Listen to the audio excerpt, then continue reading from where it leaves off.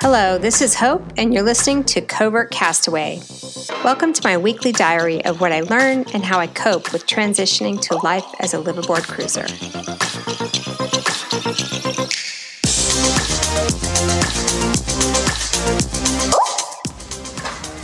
Okay, so we're back on the ramp, and which means we're at the main marina place where they put the boats in the water, or like us, let catamarans be beached and as we solve our problems. So there's some background noise because the guy next to us is cleaning his boat literally under a sign that says you can't clean the boats here in French.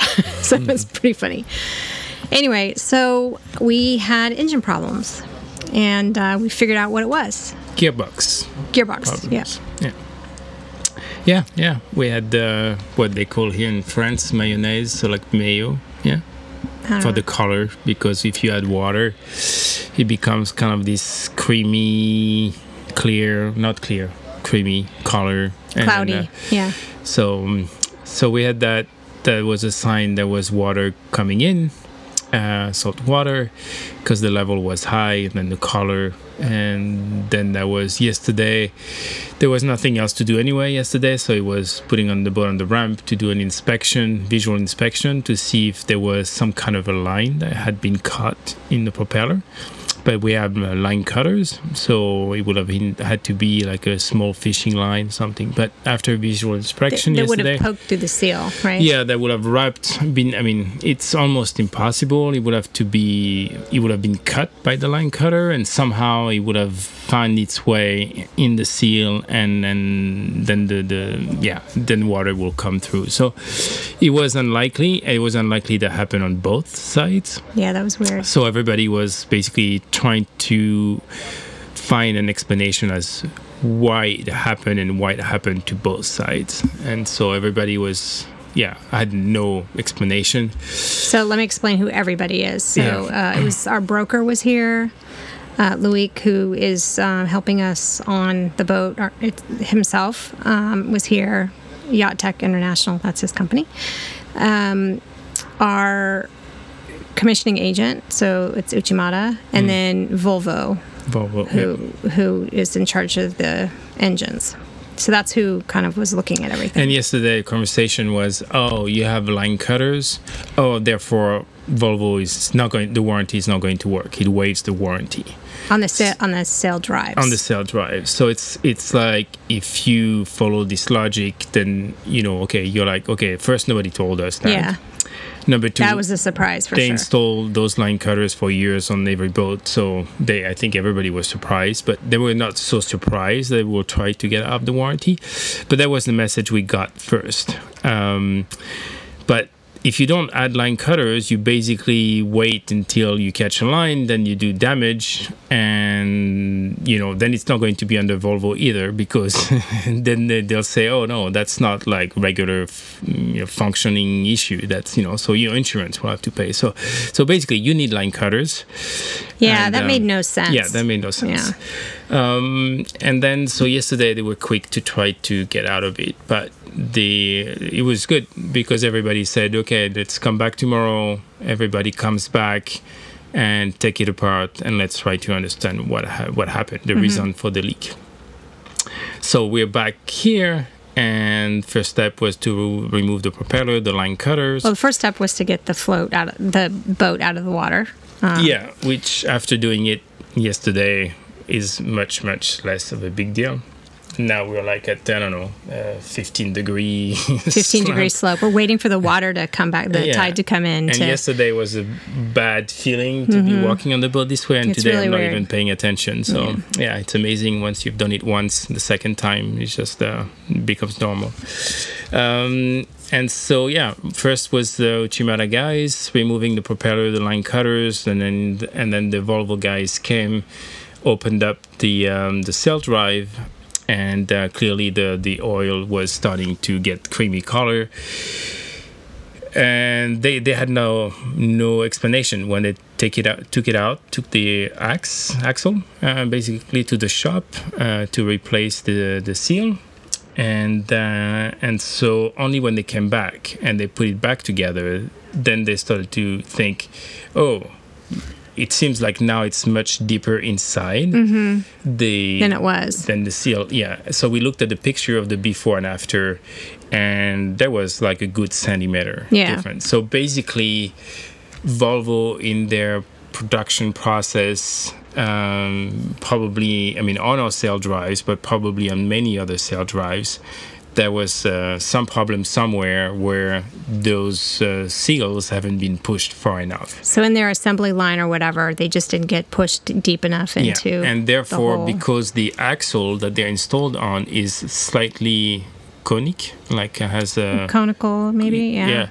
So if it's not completely in, then there is not like that perfect seal. So so that's what happened. So most likely, a batch of cell drives that have been fabricated with this issue, and so that means, you know, other we owners, may not be alone. Yeah. We're definitely not alone. Yeah.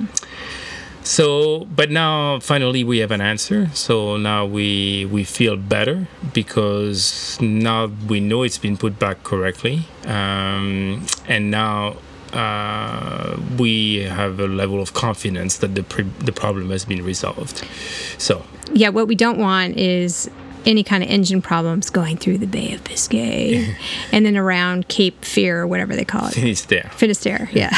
So, yeah, well, especially we can have one engine problem. That's a good thing about having a catamaran. Then you have a backup engine. But in this case, there was the same failure on both. So that would have, you know, I mean, we have a mast, we have sails, but the problem is the first 40 hours was with the weather window we had initially was going to be mostly motoring. So it would have been pretty bad. So it's been resolved. We, in our checklist, we had completely missed buying some extra oil. So we also just did that. We hope not to have to use it, but we're going obviously to be checking this regularly, as we should anyway. But not with the, you know, the idea of we're going to find an issue. Hopefully not. Yeah. So yeah, we're basically ready. So off we go to leaving La Rochelle, take 2. Yeah, so we've been monitoring the weather. So we've done a couple different weather routing. The weather has changed since the time we were going to leave, but it's changed for the better for us. And now we don't have to stop in La Coruña anymore because the recommended service engine at 50 hours, it's basically be done at 27 and 28 hours, but it's a recommended service. But it's been done by Volvo. And Volvo's okay with that, right? Yeah. Okay. And the first 50 hours is basically an oil change on the sail drive. So it's exactly what the problem was. So we have new oil. That definitely counts as like the first 50 hours. So now we don't have to stop in Spain. We don't have to stop in Portugal as a backup. And so in theory, we can go straight to Gibraltar from here. Yeah, that's the plan. The weather is good. We're going to be able to, in theory, to sail most of the way. Maybe a little bit going out. There will be a little bit of motoring, but most of the rest of the time we should be able to sail. So good weather, great weather window. And so we should be, if everything goes well, we should be in Gibraltar in 6.5 days, roughly. So that brings us to August 13 or 14. And what is that? So today is Thursday, we're the 6th. So yeah, the 13th. Well, I said 6.5 days, so that will be like Wednesday, I guess, next week or something, maybe. If I'm counting right. No, you told me Thursday yesterday, like a few hours ago. So I need a nap before you need a nap. Okay, cool. So the problem got resolved. We know what it is. We feel a little bit more confident going out now. Weather got better, so things are looking up. I think so. So, and the boat, we haven't really touched anything, so it's ready. We just have to reattach the dinghy, the annex, because yesterday we used it just to float behind the boat and to check the. And then we got that beach too because the tide. Yeah, the tide went down. So and the engine isn't on it, so. Yeah. So yeah, a couple little things to do, but we're ready to go mentally and physically. Yeah. We aren't rushed like the first time, and then when the other thing happened, it really would have been stressing us out the whole time had we not just stayed put. So I think in this case, being conservative was really good for us. Yeah, and so we'll need to use the water maker because ideally you want to use it often, and it's been many more days than we thought in the marina. So as soon as we get some clear blue water coming out of La Rochelle in probably 40-50 miles, then we'll start making some water, fill up the tanks, and then that'll be that. And that's kind of another phase starting. I mean, it's not a phase to how can I say, underestimate, to pick up your boat and take the time to provision it, not just with food, but to provision it with all the equipment you need. I mean, if you bring the boat to your house, to like close to where you live, that's one thing. It's easier. But if you're in a foreign country, and then you need to buy a lot of stuff and figuring out how things works, where things are, and so it's definitely, and take the time to test the boat and discover a little bit of some issues and get them resolved here. So we ended up spending a little bit more than 5 weeks, 5 weeks and a day. Yeah, and I would say though the first couple weeks nobody would really work on the boat. No. I think because we had a couple people working, but it wasn't. Things were sort of not going quickly those first 2 weeks because people were concerned about us having COVID. Yeah, but we were busy anyway. We with were doing projects, stuff, and then Loic, we were following some procedures to stay safe with masks and stuff. But there were some projects that were started at the beginning. So it's been full 5 weeks. Yeah, and so definitely ready. I'm ready to leave. For to see, it's beautiful here. I'm looking at the marina with the 5,000 boats, and 70+% are like just sailboats with all these masts, and it's a beautiful scenery. But after 5 weeks, and I'm kind of ready to go see something else. Yeah. and see, So I have a question for you. Yeah. So we're sort of going to be starting a new chapter, right? Because we'll be doing a maiden voyage, and then we'll be kind of talking about the next set of things now that we're off and sailing the boat. So the first season of Covert Castaway was about preparing, selling your house, getting a financial plan, kind of all of those things, but picking a boat. And then the second season sort of started when we realized our boat was going to come out of the factory. So that was around January, early February, and that was season 2. And so it seems like a natural place to start a season 3. And in maybe a month, we'll be able to, I guess, just come out and like reveal ourselves because there'll be no reason not to. So how are you thinking about that? Like I have conflicting feelings about, like, do we wait and do a season 3 when we can kind of do it as ourselves versus Covert Castaway, or what are you thinking? I think for me, it's more a question for you because I'm not so covered. I think my coworkers know, and no, I know it's more. Does it become a different podcast or the same podcast? And I think it's definitely another season. Oh yeah, I think a new season for sure. Different name. Yeah. We could keep the same name. Who knows? I think it's kind of I think it's different name, and I guess first season of a new. It's kind of like, okay, now we're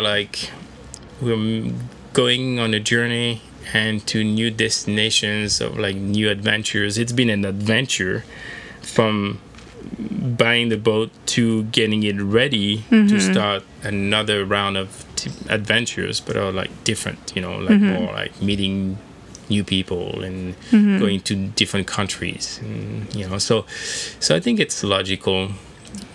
Or we can continue season 2 to get us into the Med, and then that would be a natural timeline anyway.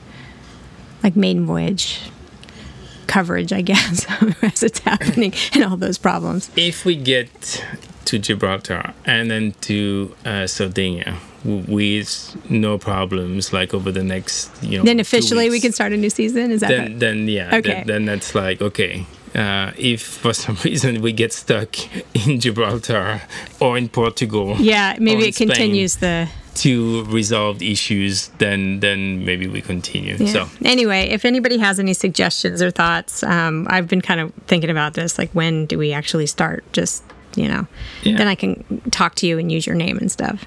It's kind of a weird thing not to do that, or I have to edit it out all the time. Yeah.